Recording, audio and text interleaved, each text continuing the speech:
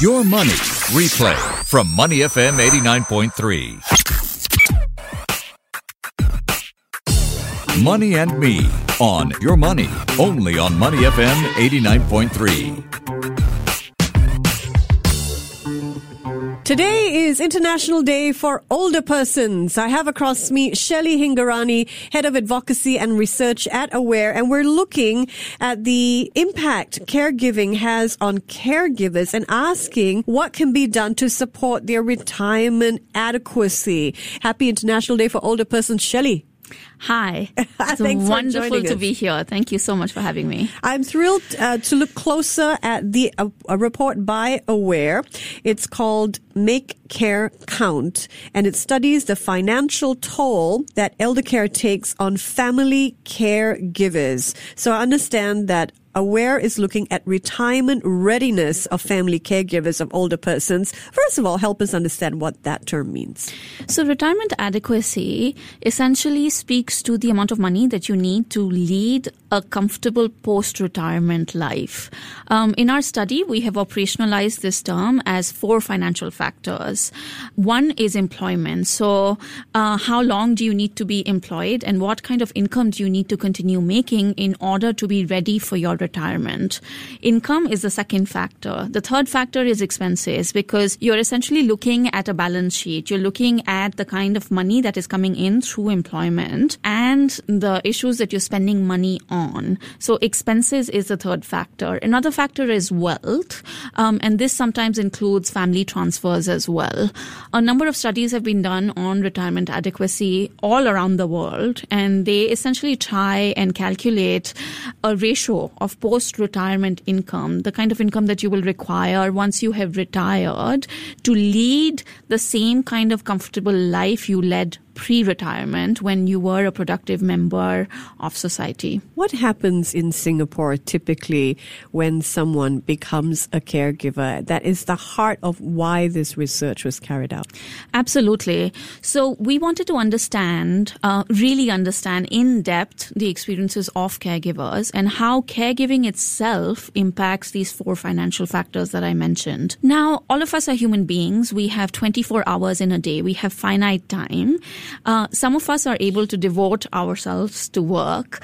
At other times, we have family caregiving responsibilities that we need to balance with our work responsibilities. So we were interested in what this balancing act looks like for caregivers and found that there are several aspects of caregiving that make it incompatible with work, with the kind of work that our caregivers are eligible for. Now, to give you an example, a number of caregivers mentioned to us that it was really important to them that their work was flexible because they couldn't predict when their care recipients, and they were typically parents in the case of our study, would fall ill. Right?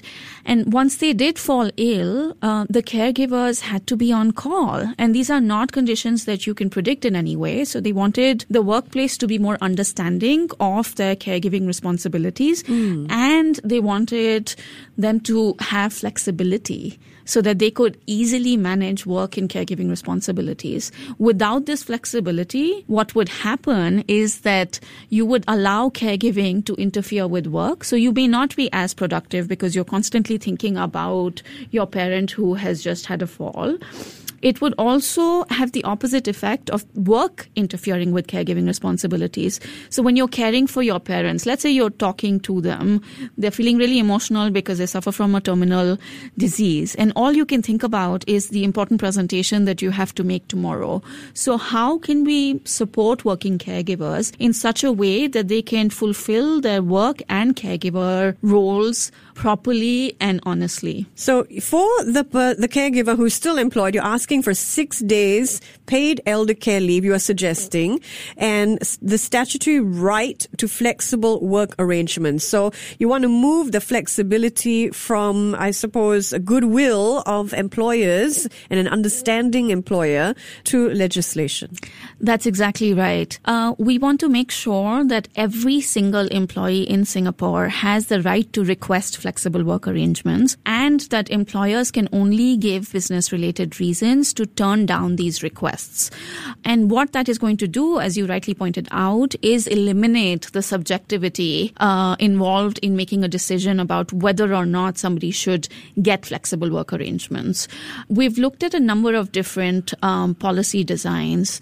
New Zealand, Australia, UK all have specific legislations on flexible work arrangements that will tell you how many times in a year you can request for a change in flexible work arrangements. And this is important because at the start of the year, you may require one type of flexibility, which may change as the health condition of your care recipient changes. So you should be able to ask for changes in the way you work multiple times during the year.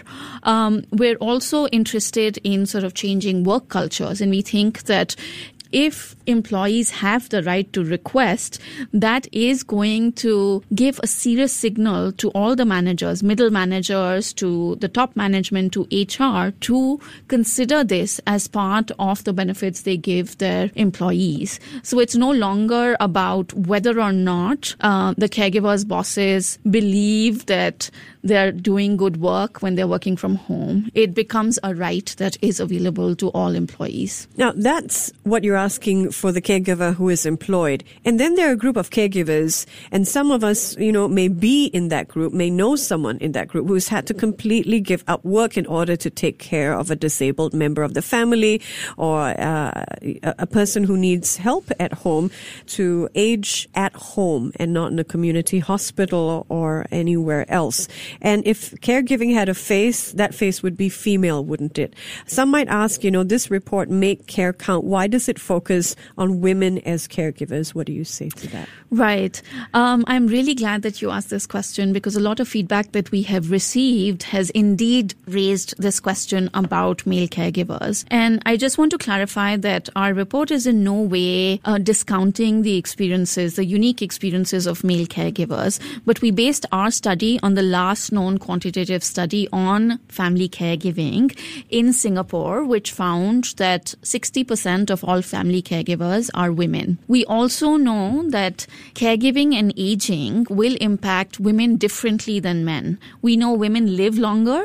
We know they spend more years in disability. They are likely to outlive their partners if they have partners. All these factors, we think, need to be considered when talking about how caregiving affects men and women. In our research, we found, because we were looking for people who were providing co-residential care. So they were living in with their parents while providing care, right? I mean, there are lots of other forms of caregiving, but this was the form that we were interested in. Mm-hmm. And we found that care was typically provided by unmarried single daughters. And we were not surprised by this finding because we know that caregiving is typically a woman's job. But what we were surprised by was the fact that all these caregivers had siblings. And so we were interested to find out how it was that our respondents were assigned caregiving responsibilities and not one of their other siblings. And many of them said that it was because of their gender, because of their unmarried status, that they were asked to be the primary family caregivers and not their siblings who were married with kids. One of them, in fact, said to us, I was told that I don't have as many claims on my time, as many claims on the income that I am making. So I am better situated to provide care to our parents and not my siblings. But we think this might be a short-sighted way of thinking about care arrangements because unmarried daughters of elderly parents will become elderly in 10, 20 years' time, and they will not have a next generation of caregivers to care for them. We've often heard the government promote aging in place, right? Which is a concept that allows older persons more freedom because they're able to age in the comfort of their home. They're able to live independently. But this aging in place is enabled by family caregivers because unless you have a family caregiver, you're not able to be cared for at home. The sad irony of our findings is the fact that the very people who enabled aging in place for the parents, the elderly parents of today, will not be able to reap the benefits of this policy because they don't have daughters, they don't have sons to care for them in their old age. So they're likely to age in institutional facilities. So what is going to happen to this group of single, unmarried women who by far and large are the bulk of the caregivers? AWARE is asking for comprehensive regulation, a host of recommendations, a comprehensive regulation and licensing of private providers of elder care services, modifications to Singapore's Care Shield Life long-term insurance scheme. But I want to focus on a grant that AWARE thinks, a cash grant. So there are two components to it, CPF contributions and a cash grant for caregivers. Can you explain how this is going to help with retirement adequacy for this group of women that we're talking about? Right. So the recommendation is to introduce a caregiver support grant. It has two specific components, like you said. It has a cash component, which we believe will help offset some care-related expenses. As part of our report, we found that caregivers were spending about 37% of their monthly household income on care-related expenses after taking into account subsidies. We think that we can offset some of these expenses through this caregiving support grant. The CPF contributions is targeted specifically at those who may not be working at the same level they were able to before they became caregivers. Now, to give you an example of this, we typically think of caregivers as people who have completely withdrawn from the labor force, who are not able to balance work and caregiving responsibilities at all. But that's not the entire picture. We have interviewed several caregivers who reduced the number of working hours they spent. So instead of quitting altogether, they went from being a full-time employee to being a part-time employee, which still has a significant cost on the amount of money you're making. It has a cost in terms of the CPF contributions you're receiving from your employer. And we think that our recommendations, the support that we provide to caregivers, should ideally support the entire range of caregivers as far as their working arrangements are concerned, right? So they should support people who are able to continue working. It should support people who've had to withdraw completely, as well as people who've made other kinds of work arrangements that put them at an economic disadvantage because of their caregiving responsibilities. The CPF contributions, because CPF is the major way in which we all build retirement adequacy, we think that women and men who are providing care should not lose out on these contributions as a result of their caregiving. We want caregiving to be recognized as the important work that it is, where nobody is suggesting that caregiving does not have basis in filial piety. Of course it does. Of course we all want to care for our parents, but we also want to care for ourselves in our old age. So it's important for us that while we fulfill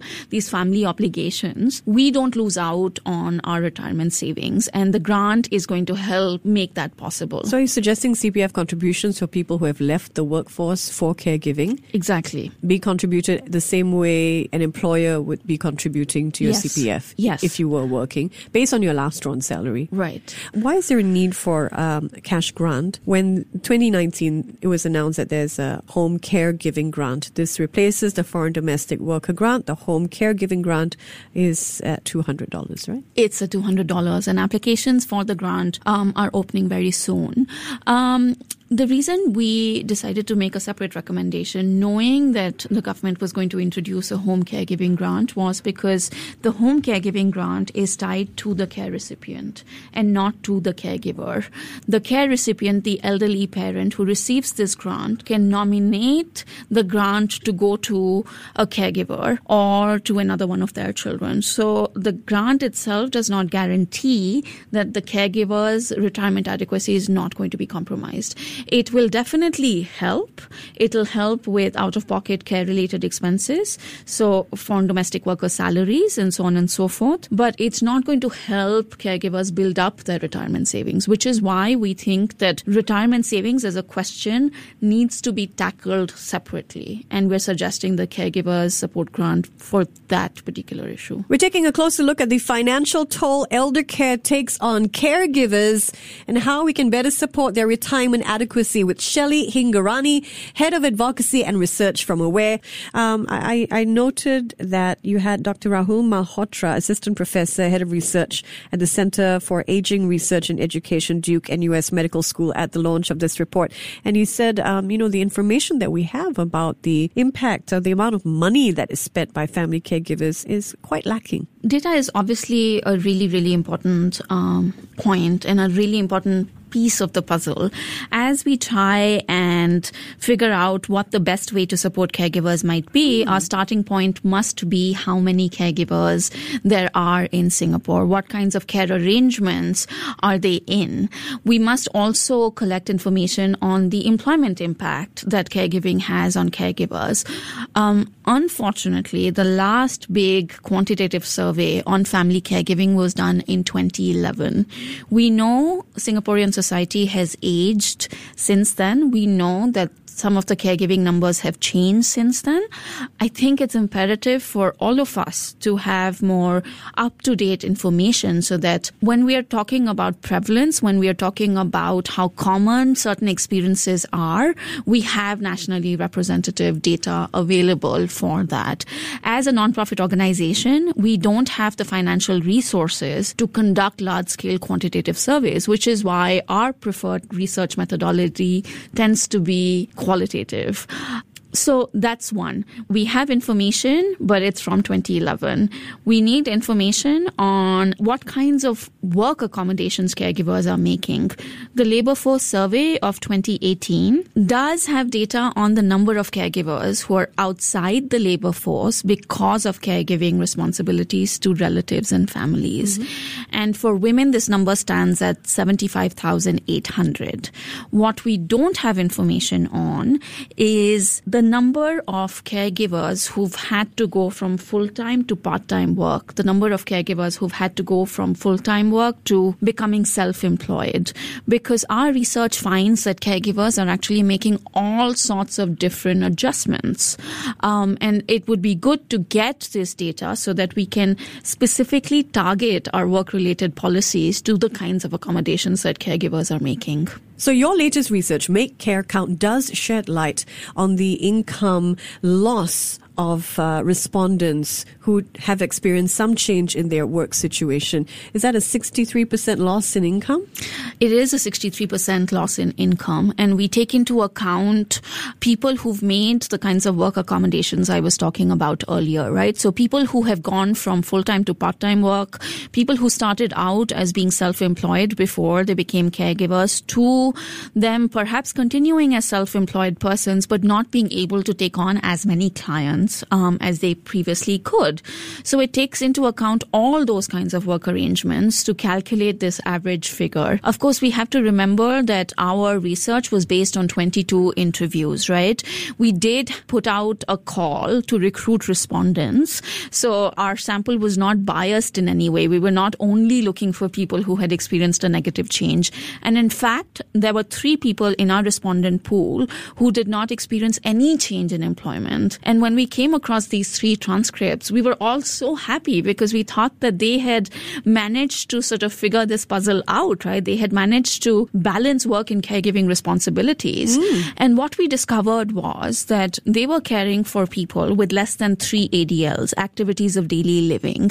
An example of these activities would be helping an older person eat or helping them transfer from their bed to the toilet. And that is significant because it speaks to a caregiver's, the amount of time that they have to spend providing care, which is sometimes known as care intensity. We also realized that these 3 individuals who did not experience any change were not caring for someone with dementia, which creates another set of complications, which requires caregivers to have even more flexibility at work because they're caring for people who often tend to have behavioral problems. They tend to be temperamental. We also discovered that they were in the kinds of jobs that actually provided flexibility. So they were able to balance work and caregiving responsibilities better. And, when we talk about grants or any sort of financial support for retirement adequacy, we also need to understand the amount of outlay that a person would have a caregiver has to make to properly take care of someone with 3 ADLs or more. Or, there's a huge variation given the type of disability or the amount of care needed. But you did shed light on the amount that caregiving women taking care of someone with fewer than 3 ADLs, so activities of daily living, and that's $866 a month. But again, there's huge variation there, right? Yes, absolutely. There's huge variation there. And we were interested in making this distinction between people who are caring for care recipients who require help with less than 3 ADLs and more than 3 ADLs, because it's understandable that if you're caring for someone with a permanent sort of severe disability, you will have to spend more money. But what we often forget is that even if you're caring for someone who is not severely disabled, you're still spending a lot of money out of pocket. And that is ultimately affecting your retirement adequacy. So when we think about subsidies, when we think about grants, we notice that the cutoff is often 3 ADLs or more. What this report is trying to say is that the financial cost of caregiving for those caring for people with less than 3 ADLs is also high. It's not as high as people who are caring for... But some with $866 is significant. Yeah, exactly. For most people. Exactly. Well, thank you so much for coming by and helping us understand the report Make Care Count, Sheila. Thank you. That's Shelly Hingorani, Head of Advocacy and Research for AWARE, the government schemes that offset the cost of caregiving. In case you're interested, our CareShield Life, there's Medisave withdrawals for long-term care announced in 2019, the Home Caregiving Grant, and the Elder Fund as well. Again, you can read more of AWARE's report at their website, and the title of that report is Make Care Count. Before acting on the information on Money FM, please consider if it's suitable for your own investment objectives, financial situation, and risk tolerance. To listen to more great interviews, download our podcasts at moneyfm893.sg or download the SPH radio app available on Google Play or the App Store.